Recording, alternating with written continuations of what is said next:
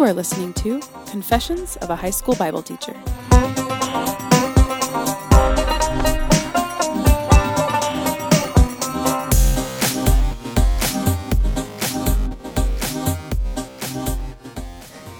Hey guys, this is Christopher Seals, and welcome to a very special edition of the Confessions of a High School Bible Teacher podcast. Wayne and I just came down the mountain from our school's beginning of the year spiritual life retreat, and we had a guest speaker there speaking to our students, Eric Holstrom from Purpose Church in Pomona, California. And we decided since we were all together, we would record a sort of co-podcast. And so Eric is the regular host of the Purpose HSM podcast. If you search that in the iTunes store, it should come right up. It's for the Purpose Church High School Ministry podcast. And they have expressed interest in having real and raw and honest conversations about the things that really matter the most. They talk theology and culture. And they wrestle with the questions that their listeners send in, which is predominantly students and parents and church members from their ministry. And so we decided to record this podcast together where we talk about the ever so important issue of student doubt with a special look at doubting Thomas. So we hope you enjoy.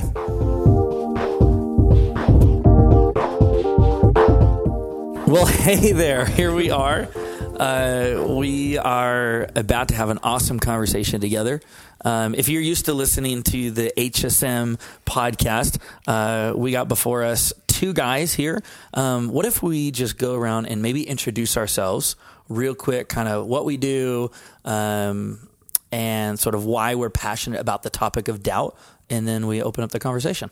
Sweet. My name is Wayne Randolph, and I teach Bible. I almost said Bible. I teach Bible. I'm a Bible instructor at a private high school in Southern California, and I'm at a new one now, but I've been doing this for almost a decade now in the classroom. I worked in Christian education and universities and doing stuff. Why am I passionate about this, though? My life goal was not to be a Bible teacher. I don't even know if it was to be a teacher at all, but as I was trying to navigate myself through the Christian culture growing up and then rebelling against it, when I came back to God, I guess the simplest thing I can say is I got this passion to want to share that with other people, especially people within the Christian culture who've grown up in it, because I feel like sometimes it's hard to find Jesus there. And so, yeah, that led me to teaching. And now, so talking about doubt and anything with students is just rad to me because, man, I needed people walking alongside me. So now I get to be that person. And to my left is this guy. I am this guy. I am Christopher Seals. I am Wayne said a Bible instructor, and I'm a theology teacher. Wow. I think, so official. I know. I think we actually have, theology. What is our department called? We're called the Bible department.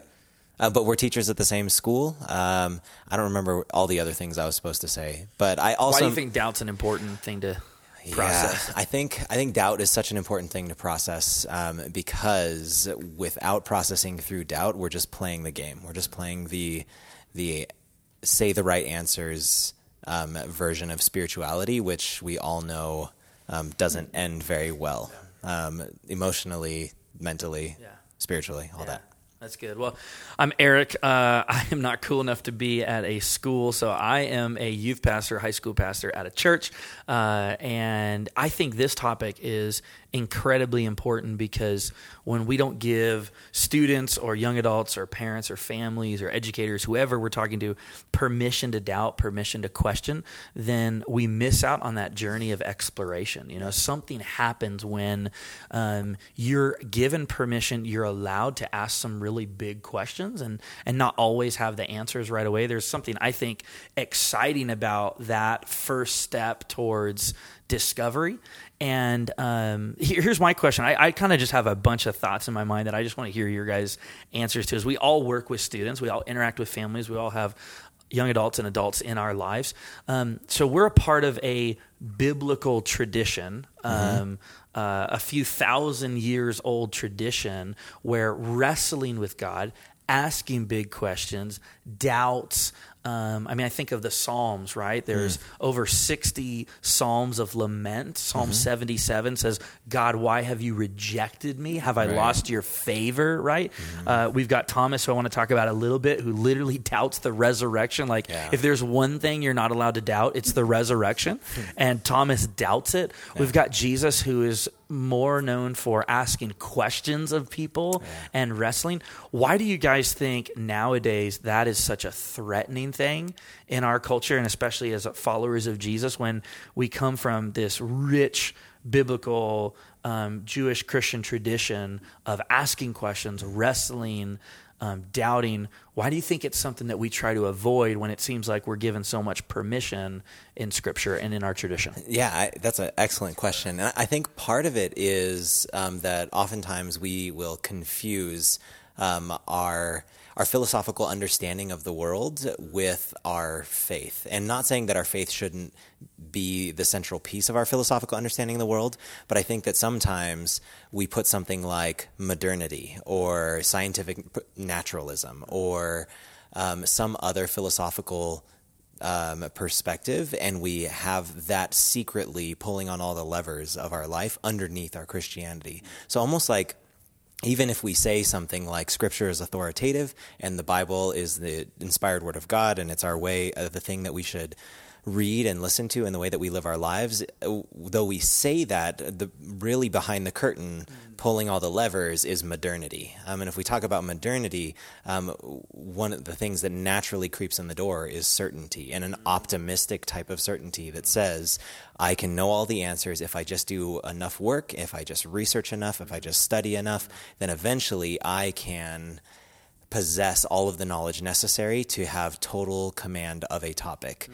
Instead, if we actually looked at the text that we said is sacred, like you were saying, we'd realize that the Bible is not a modern text. It is a pre-modern text, very long pre-modern. And not just as a pre-modern, even our Scripture doesn't just fit into one of those time periods, one of those categories. Since it spans thousands of years, you have different philosophies coming in and out of vogue.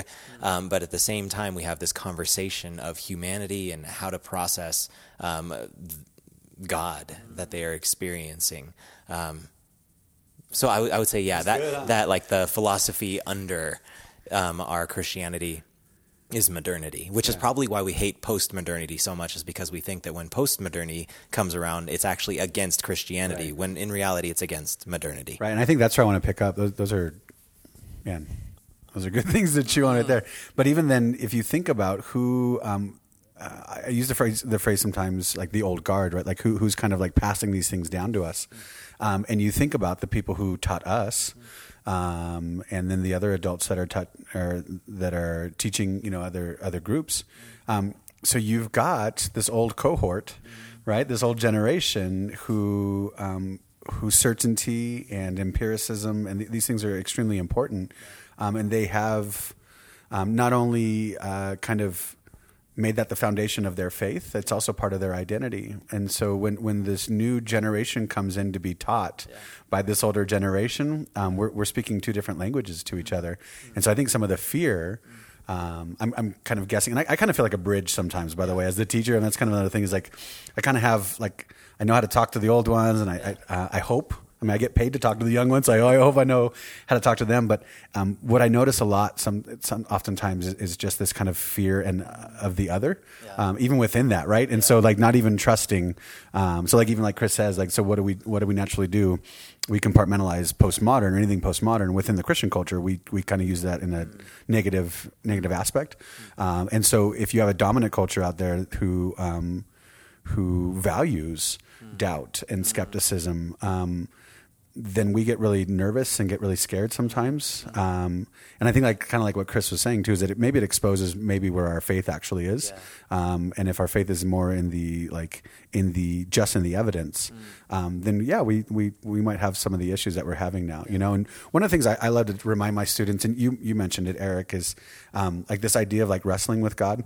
Like, it's not ironic. I don't think it's lost on any of us that Israel, like God's chosen people, like the name Israel means to wrestle with God. Like we're called, and then Chris is talking about this book that we read, these 66 books and thousands of years, and it's just about people wrestling, and they're always trying to understand it through their context. And so I don't think we should fear wrestling. So I like to remind my students that, like, it's okay. And it's not just like Israel said, like, hey, this is who we want to be. Like, God's like, no, I'm going to change your name.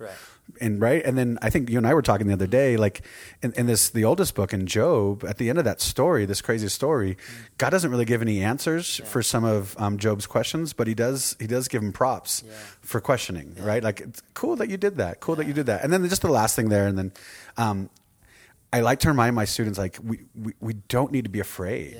Like, we do not need to be afraid. If Jesus says, I'm the way, the truth, and the life, like, if he is truth, he's the embodiment of truth. And then we're, I guess, children of truth then we seek truth. And we shouldn't be afraid to ask any sort of question. If anything, it should be, at least my hope would be that it's a little bit more childlike, like in the exploration, where like everything then has some sort of sense of wonder because we can wrestle with it. I love that, you guys. And I think, Jesus even models that for us. I think of the Gethsemane moment where Jesus is in the garden, and it's hours until his trial, torture, ultimately murder takes place. And in the garden, he pulls Peter, James, and John aside, and he says to them, guys, I'm sorrowful to the point of death, right? So he gets really vulnerable, really honest. And I love these moments in the Gospels where we see the humanity of Jesus. And so he goes, I'm sorrowful to the point of death. Stay with me, pray with me. And then moments later, he's talking with his Father. He's talking with his heavenly Father. And in that moment, he says, if there's any other way for you to take this cup, like, I'd be down with plan B. You know what I mean? I'm up for plan B if you've got one. And I love that because it's like the guy, right? Like, God in a bod gives us permission to wrestle, gives us permission to be honest with each other and honest with God. So here's what I'd love to do is I want to look at a text with you guys and maybe ask you like specific questions from this text. So I think there's some really cool stuff. Wayne's like, what passage? Yeah. So John is a gospel. In John chapter 20, there's this guy, Thomas, who just gets dubbed Doubting Thomas. And, he's like not supposedly the hero of the story, but in some ways he actually is the hero of the story. If you study his life and find out he was actually the first missionary to go to India and all this cool stuff. But I think it's sort of it's a guide, it's a pathway to doubt in a way that's faithful and to doubt in a way that's really cool. So I wanted to draw a few things. So in the story, Thomas, he's with, and this is John chapter 20, verse 24 to 28. Thomas isn't with the disciples when the disciples see Jesus rise from the dead, and they're absolutely amazed. Thomas always, misses the boat. He's watching the pay-per-view. He's hanging out with some girls. I don't know what he's doing, but he's not in the right room at the right time. And so the disciples come to him and say, Thomas, like, Jesus has risen from the dead. And the first thing out of his mouth is, I don't believe it. Like, I'm not convinced, right? And so I think the very first thing that we see in this text that's affirmed is Thomas is real about his doubts, right? He's able to be absolutely real. The second thing that happens that to me is even more powerful, I mean, again, he's doubting the resurrection. Like, if there is one non-negotiable core belief to us as followers of Jesus, is that he rose from the dead. Thomas doubts it. He's real about his doubt. And then the text says a week later, his disciples were in the house again and Thomas was with them. And this is where I want to pause and get your guys' feedback. Two observations I make right there. Number one, on Thomas's end. So I want to talk to the doubters for a second, and then we'll talk to those who have friends who are doubting or family members who are doubting. For the doubter, Thomas, he chooses to remain in the community. I mean, he's come out and said, I'm not believing in the resurrection. I can't believe it unless I touch it, see it, feel it. I can't go there with you guys. The text says a week later, Thomas is with them. So the first question that I want to hear from you guys, though, I want to hear a little discussion around is, he chooses to remain. The doubter chooses to remain. The second angle is that the disciples make room. Okay, so they make room for him to doubt. And I think that's so critical that it's not just like Thomas doubts and then books it and says, I'm done with this community. But he chooses to remain, and then they choose to provide room. What do you guys think, maybe from other personal experience or things you've seen?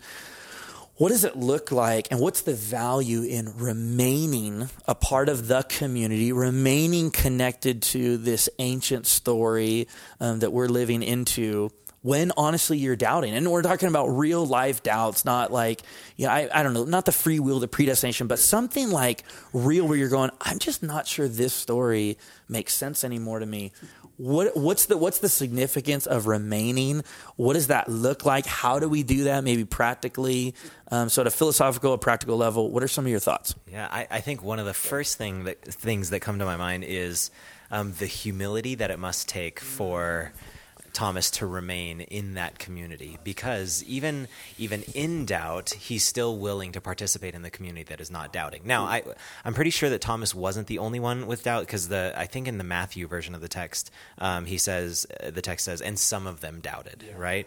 So we know that he wasn't alone in his doubt, but nevertheless, he's still choosing to participate in this community of faith, even if some of the members of that community of faith hadn't seen Jesus. And so the humility that it requires to stay in that place, I think, is huge, because I think a lot of times, even in some of my own experiences of doubt, humility has not been the primary characterization of that doubt. It's usually angst, or I know better, or man, if these silly people with their backwards beliefs would just get themselves straight, then maybe they could think right like me.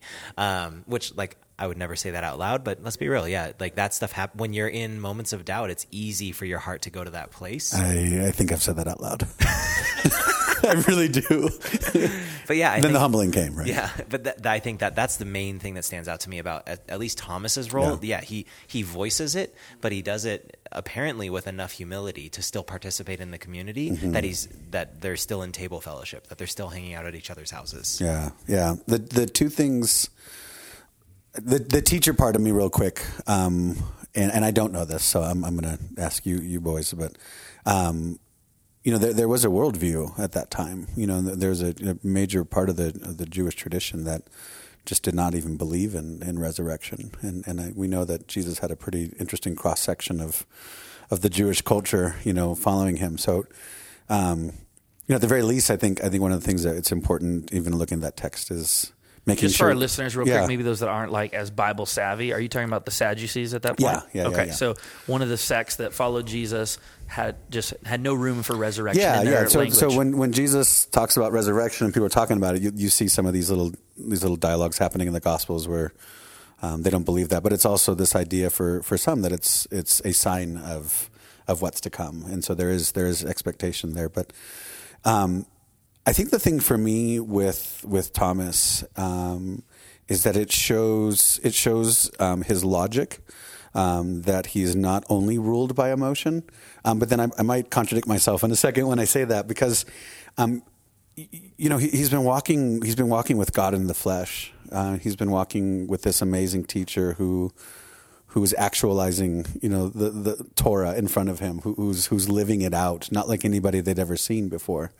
And there's something compelling about this teacher. There's something compelling about the way that Jesus lives and talks. And so what I love for me with Thomas is when he hears that, he's like, yeah, I don't buy it, but it doesn't change what I've experienced.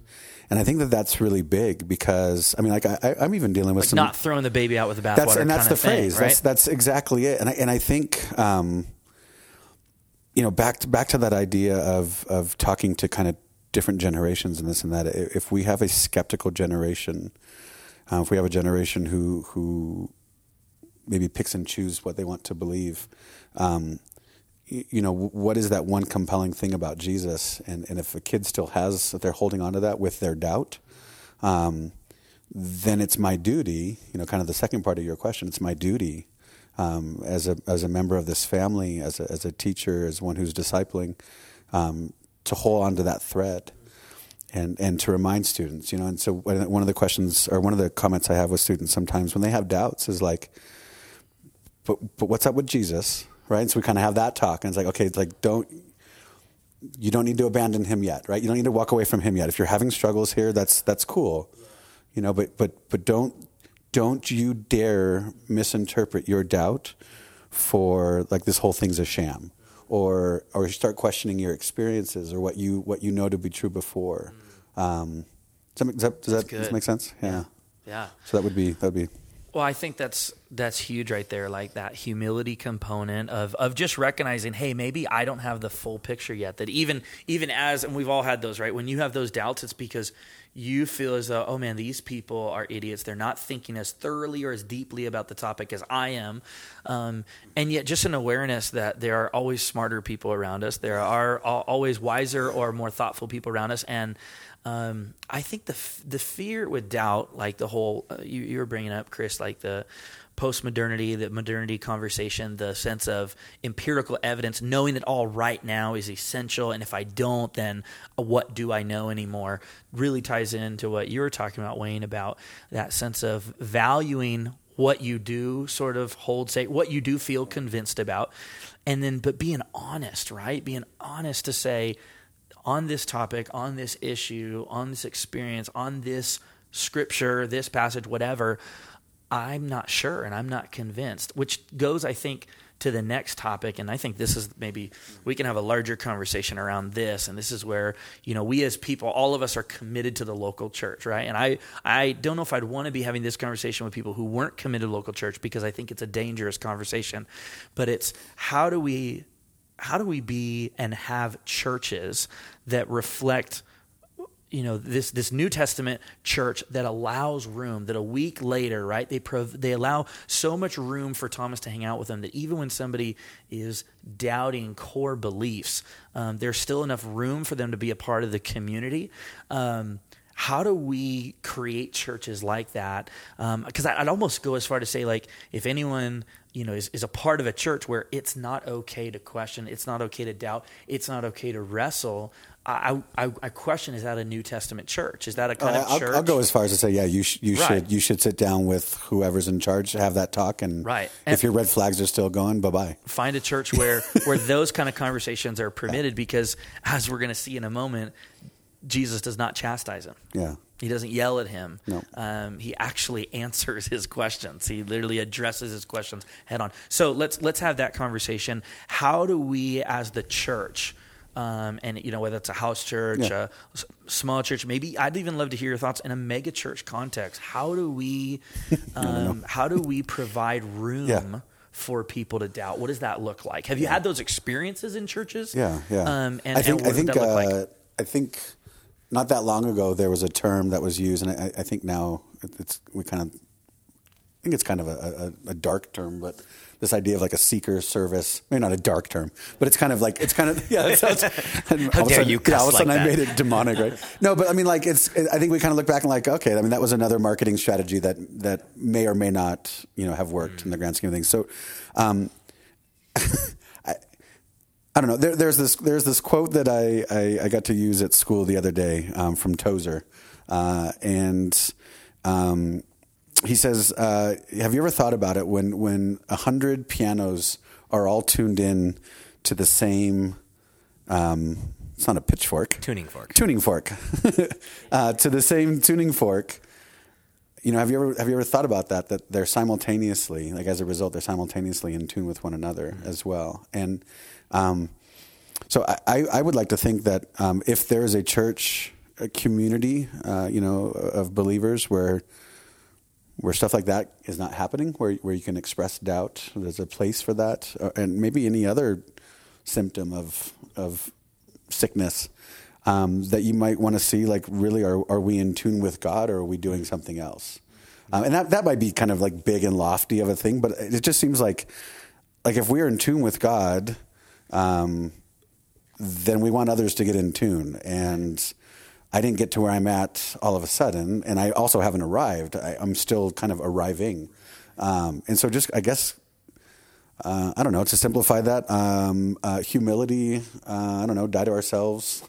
There's kind of ideas like, and really just wanting to create a place where you can pursue God. That sounds probably really like idealistic, and there's nothing really tangible I gave you there. But I think that there is something tangible about what you said, in that I think that, you're pointing to the fact that it's necessary to have space for that, but I almost think that we can even take it a step further and say that we can value the role of doubters in the church. Because, I mean, thinking about Paul's metaphor of this one body with many functions, many callings, I almost feel like those who doubt, and I mean those who doubt like Thomas, with humility, who are willing to stay part of the community, who aren't a toxic source just trying to tear apart community, make people feel dumb. But those who doubt, they almost like are the quality assurance department, right? Like if there's no one checking our logic, if there's no one checking our thoughts, no one checking the things that we do and experience, if there's no one asking those questions, then what we end up sort of in a culture of yes men who are just nodding their heads at everything that's being said. And like, honestly, that's what one of the markers of cults, right? And so if there's no space for skepticism or doubt, then we don't have an authentic Christian faith. What we end up having is a cult that doesn't mirror exactly what we see in this text. And Paul, I'm sorry, you're going to say more of that. Go ahead. I was just going to say that I think that what we need is a space for it. I think that the quality assurance department doesn't need to be in, like, we don't need someone in the middle of like our intimate time of worship where we're talking about how we feel so close with Jesus to be like, well, have you considered the starving children in Africa? We don't need that guy like in that place, because there's a time and a place for that sort of conversation. But I think it's in making that space, then it can perform that function in the body. Yeah, so I have a question for both of you guys then, is like, what does that look like practically? Right. This is coming from me who likes to kind of exist way up there and talk about these lofty ideas. But it also got me thinking, when you talk about like quality assurance, like when Paul actually like applauses the Bereans, right? Like the mind of the Berean, like you didn't just accept these things, like you went and looked at it. You went with the kind of this critical, like not hypercritical, right? But like this critical, like you're gonna go and look and see what's up with this, and I like that.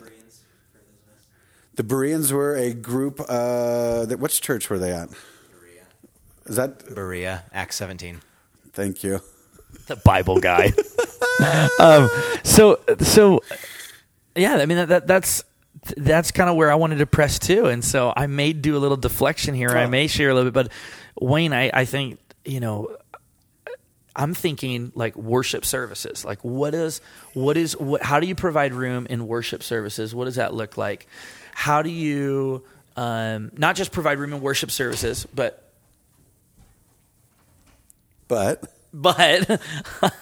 maybe the next question would be, how do you provide room in a life group setting? So like you're in a small group, you're in some kind of tight-knit community. Maybe I think of the church, and there's the big thing that happens, and then there's hopefully the small connection, intimacy that happens.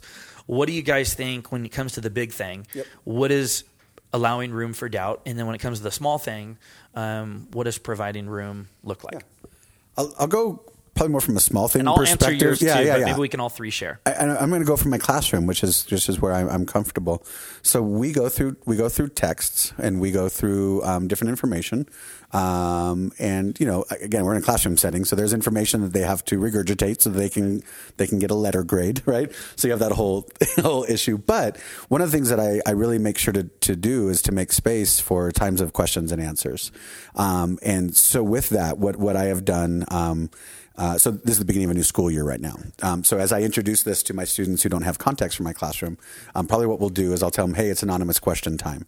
And they get to put anything they want on a piece of paper. And you get some dumb, I teach ninth graders and other grades, right? And so you get some dumb questions, but it gives them an opportunity to maybe ask those questions that they don't feel comfortable. Like you said, they didn't know. I mean, I kind of grew up that way, knowing it was okay. I didn't know it was okay to ask these questions. Yeah.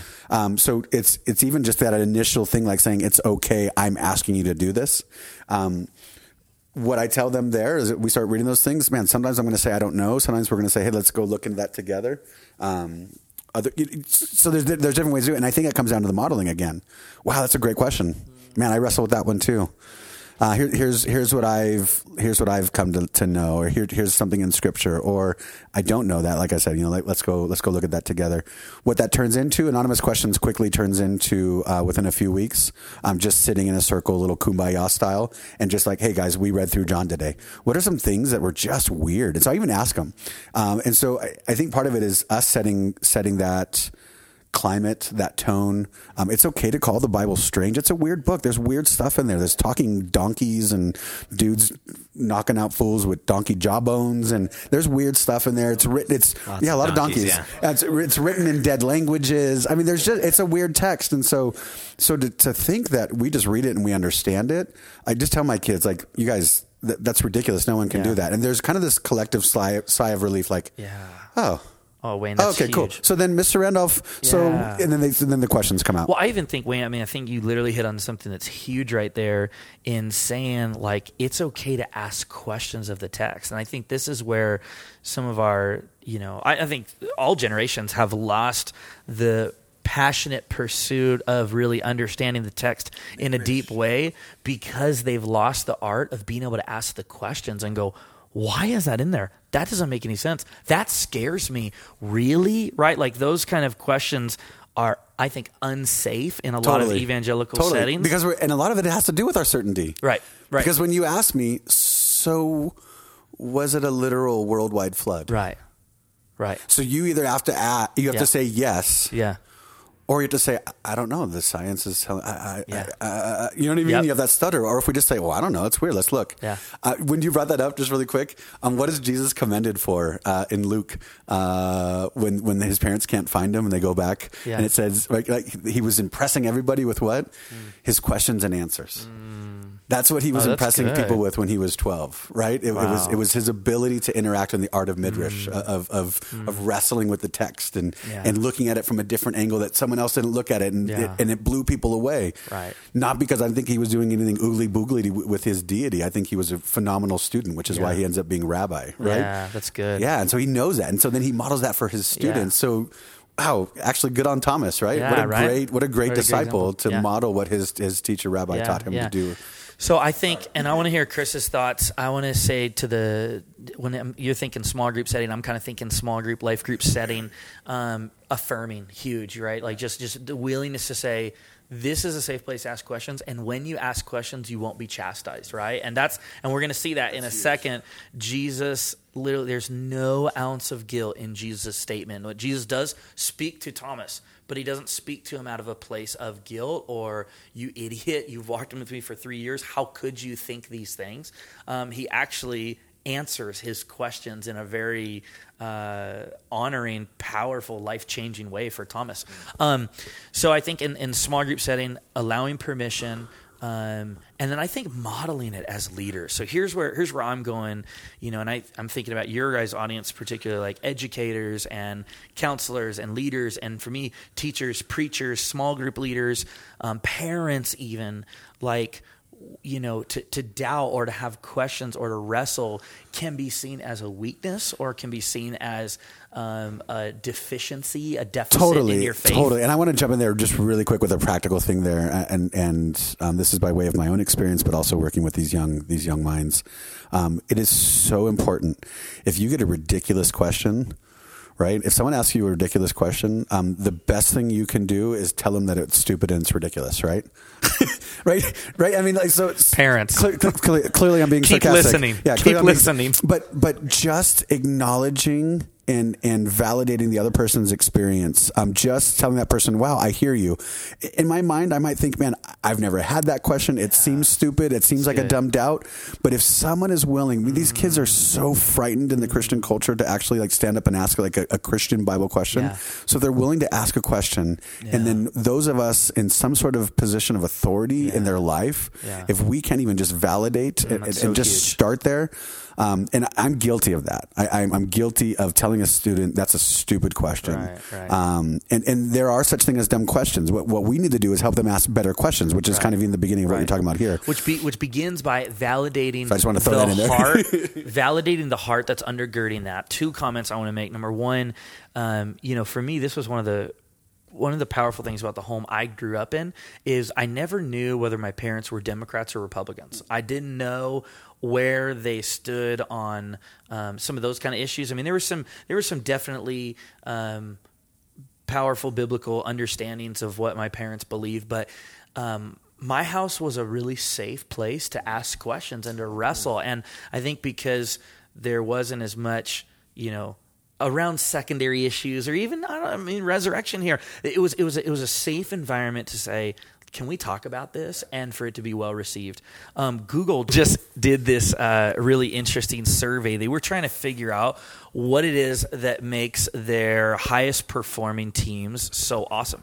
So they surveyed, I think, 180 teams over a 2 to 5 year span, and essentially what they found out is that their most successful, awesome teams that were performing high and thriving and enjoying working together, that the thing that they all had in common was they valued and they exhibited psychological safety. That was the word, that was the phrase they came up with, psychological safety. And it literally meant that anyone on that team had the permission and the freedom to ask the question, what's the goal behind this? Like, why are we doing this thing? And I think that's such a profound dynamic that needs to be at place in our churches, is that kind of freedom and that kind of sense of, hey, like, it's okay to question, it's okay to wrestle, and maybe by doubting, the community actually is able to move forward and get to a deeper, more profound, more authentic faith, kind of like you're talking about, Chris, be like needing that quality control, that team of people that will say, hey, let's ask some of these questions again and make sure we're all on the same page about them. Yeah. And I think that dynamic in communities is essential for growth. Right. And that sort of dynamic is especially important in communities of peers. Like all of these Google workers, they're going to be with their coworkers who are their peers. But those of us who are parents or teachers or ministers or whatever your title is, Reverend, the Reverend.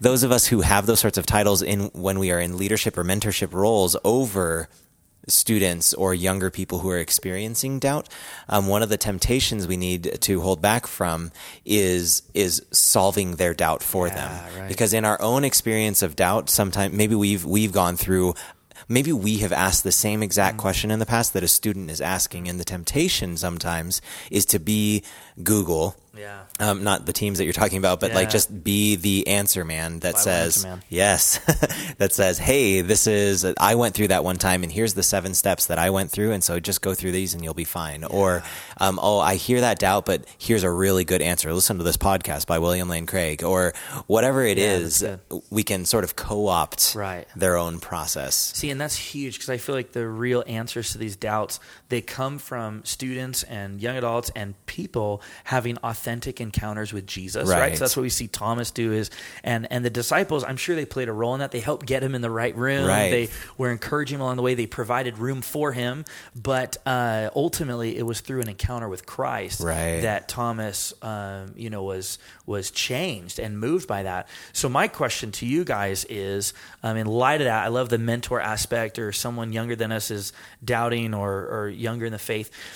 What are some guardrails? So let's talk just real quick. What are some guardrails? What are some ways that we can come alongside those people, providing room for them and those guardrails without answering all their questions, without solving all their problems, and without really hijacking them of that pursuit and that road, that path that they're walking down? Right. I think one of the primary guardrails is what we were talking about earlier, the necessary humility. And so really, I think Wayne and I talk about this a lot, but needing to be intentional about listening to the heart of the student, listening to what is the question behind the question. Are these doubts out of a sincere desire to know those answers, or out of curiosity, or really wrestling with the idea? Or is it their way of acting out because their dad's an alcoholic, or because their girlfriend just broke up with them? What is the real story behind the doubt? And so I think the first step for us is really to ask those sorts of questions to get to motive, right? And say, okay, how did these questions surface? Or where's where's this coming from? And asking those sorts of questions that get them even to process their own doubt. Because I think sometimes the questions come out and they don't even know where they're at. Yeah, they don't know where that even came from. That initial process that we're usually doing with them and kind of probing and figuring stuff out is to figure out our path with them. Yeah. And so some of the stuff that Chris has been talking about is more often than not, when I have conversations with people who tell me they don't believe in God, which is cool, right? Those are awesome conversations. When you really just kind of sit and through the context of relationship, it's usually not an intellectual doubt. It's usually because daddy issues again, mommy issues, they went to a Christian private school and that like jacked them up. And so what I'm trying to do is I'm asking questions and probing, trying to get to the surface or get to the core of the issue. Is it a sincere doubt, kind of like what Chris is talking about, or is it a cynical doubt? Right. Because if it's a cynical doubt, then the way I'm going to interact with you is different. Right. Right? Does that make sense? That's good. And if it is the sincere doubt, I mean, at least I can tell you a few things anecdotally, even over the summer.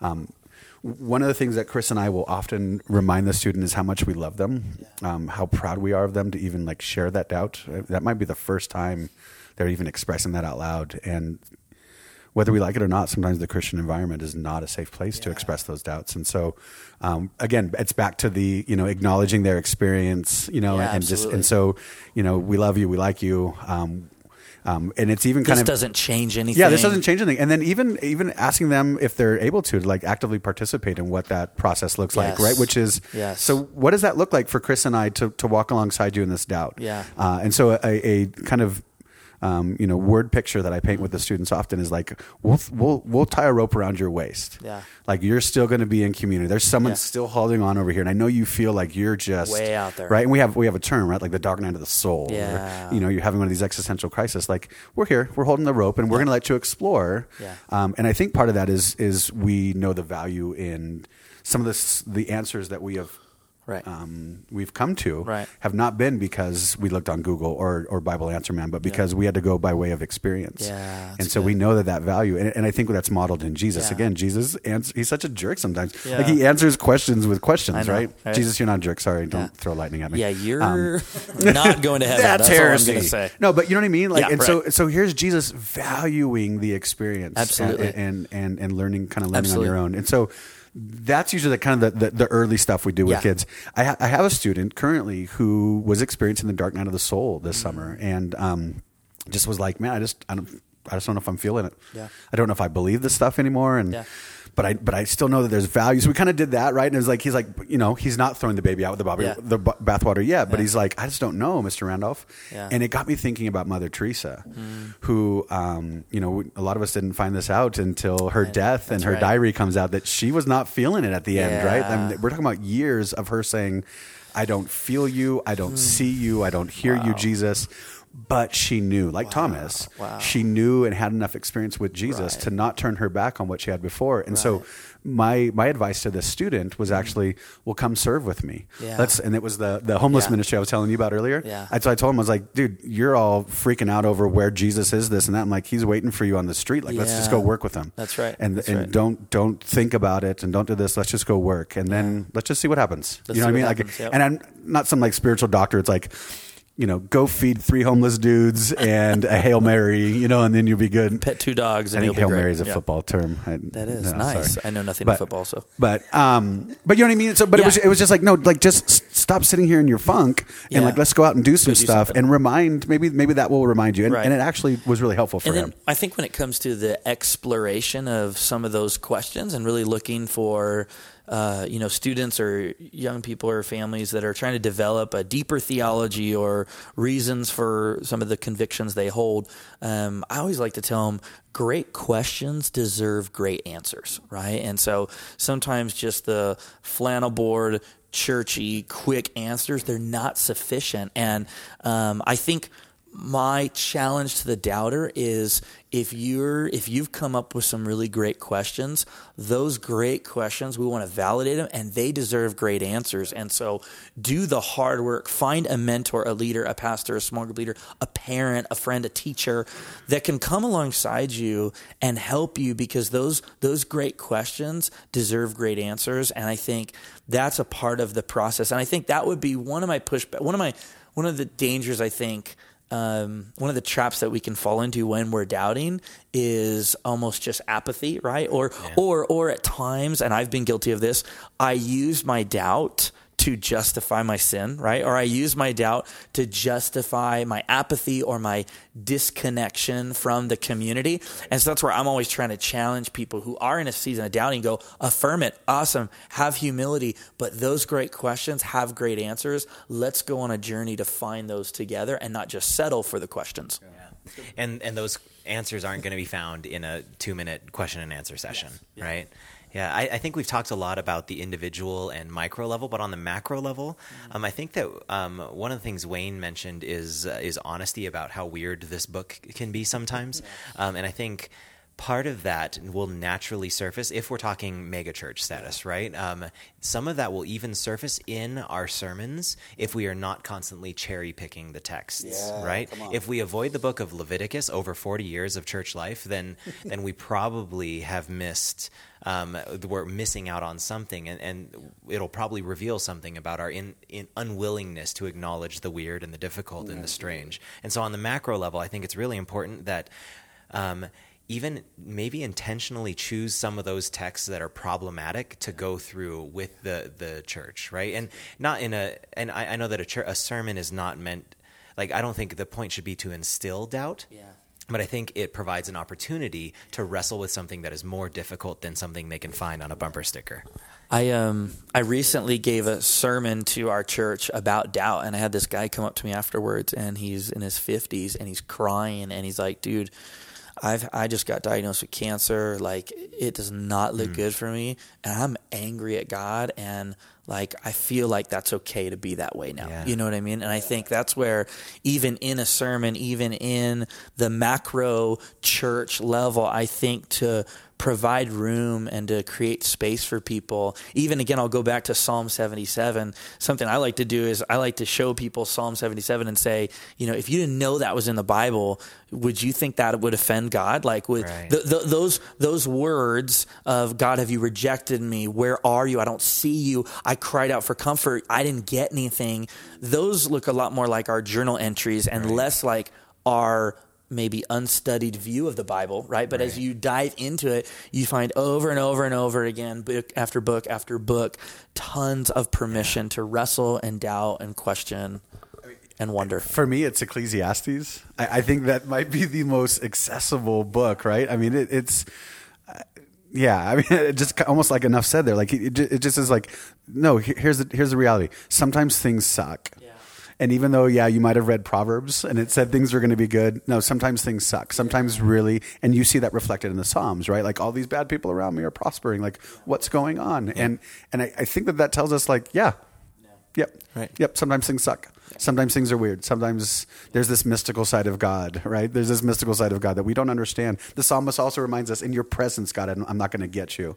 And so to walk around, what a weird thing that we've done unintentionally, hopefully, or else it's diabolical, but unintentionally, we've created this culture where we are so certain of everything that we know about Christianity and Scripture that when we do have some sort of doubt, we repress it, right? Because doubt somehow equates, like, I don't have faith anymore, or doubt maybe I'm not in. Maybe my salvation is at stake if I doubt. But then in the Shema, you have God teaching his people how to love him. Like, I want you to love me with all of your heart. That part, like my mom, I just shared with you my mom's dealing with some cancer crap right now. There's part of me that is questioning God's goodness. Yeah. There's part of me that's questioning God's plan right now. Yeah. That doesn't mean I hate him. Right. Doesn't mean he hates me. I mean, even me saying that, he's not going to smite me with a lightning bolt. And that doesn't invalidate you as a teacher, as a leader, as a communicator. What it tells me is I'm pursuing God. Right. I know that if I'm pursuing my wife, I should anticipate moments of tension if I'm really pursuing her and she's pursuing me. But if we stay at the surface level and everything's hunky-dory in our marriage and we're never really like growing, then we're never going to have that tension. And so we have this weird, I mean, I almost feel like this could be like the beginning of the talk. Yeah. But even just our view of doubt within the Christian culture, for so many of us, it is seen as taboo. I'd like to encourage people to reevaluate that. Yeah. And maybe your doubt says that you're actually pursuing God. Does that make sense? Yeah, and you're sort of getting at the heart side of it, but I think it's also really important that we acknowledge the segment of our family that processes predominantly cognitively, and because I think as sort of one of those people, as one of those people, when I hear about like the existential doubt side of it, most of that doesn't do anything inside of me. I'm thinking, well, okay, well let's figure out some sort of like rationalistic way of that God could still be good and your mom can have cancer.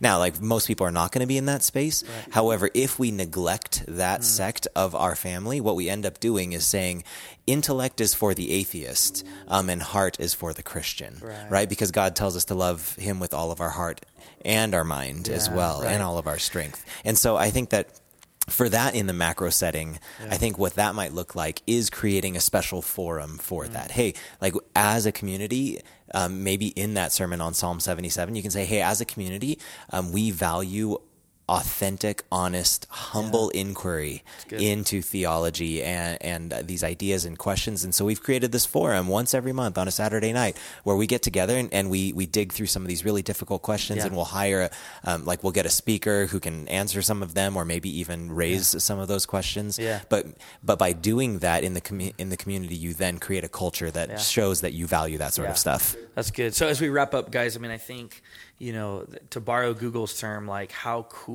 if the church and the classroom and the small group became the places where psychological safety was valued and a place where you could ask any question. You didn't have to worry about losing everything. You didn't feel like you were risking it all to just simply ask questions, doubt, wrestle. We have a long biblical history, a long Jewish Christian history of wrestling with God, wrestling with the text. And I think, that stuff will hopefully become more and more predominant in our churches. Maybe one last, would you guys offer like one last comment or one last thought that you'd like to share? I think the last thing that I would say is to remind us that the point of the doubt, that the point of creating the space, kind of like the disciples, is so that people can have that encounter with Jesus, whether it's if it's creating cognitive space or emotional space, whatever that psychological safety looks like. When we create that space, it's important to remember that the space is not the end, right? That is not the goal, but the goal is that they would then, as a result, put their finger in Jesus's hand hole, right? And be able to experience him and have that doubt met, maybe in really unconventional ways, but the goal is to get them to Jesus. Yeah, that's huge. Practically speaking, I think if you are currently experiencing doubt and you find yourself isolated, that it would be an imperative that you find community, and sometimes community is just one other person. So isolation and doubt don't always equate good things. Yeah. So I think that's important. And then to those of us in communities who have people who are doubting, what's a good way to put it? Well, I guess kind of like what we were saying earlier, like just be willing to walk alongside people and to be there. You don't have to have the answers. You don't have to be the therapist. You don't have to be the theologian. I know when I've gone through trauma in life, I know Chris has gone through some. I know you've had some rough patches as well. And, I look back and the people who had the most impact were the ones who were willing to just sit with me.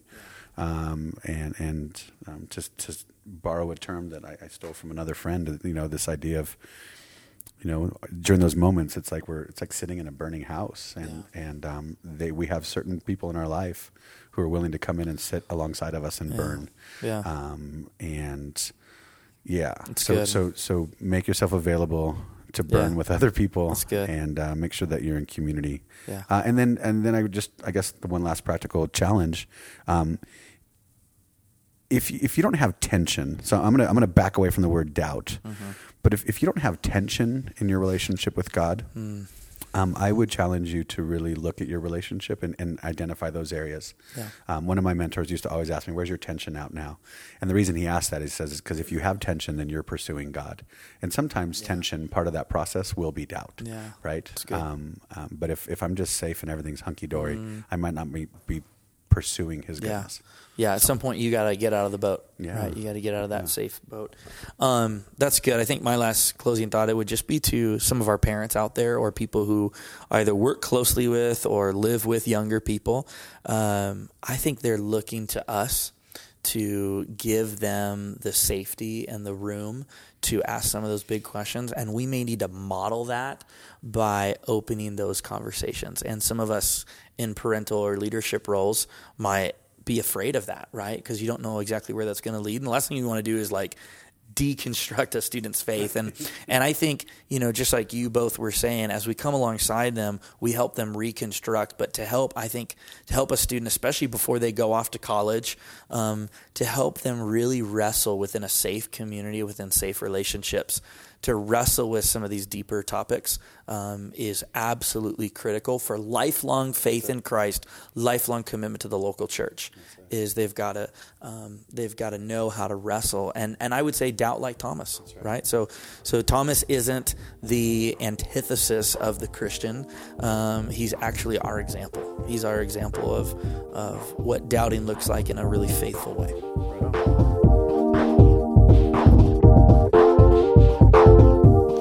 Thanks for listening to Confessions of a High School Bible Teacher. Again, be sure to check out Eric's podcast, Purpose HSM Podcast, where you can find it at media.purposechurch.com. Also, be sure to follow us on social media. Confessions HSBT is our handle on Instagram and Twitter, and you can hit us up on Facebook at facebook.com/CHSBT.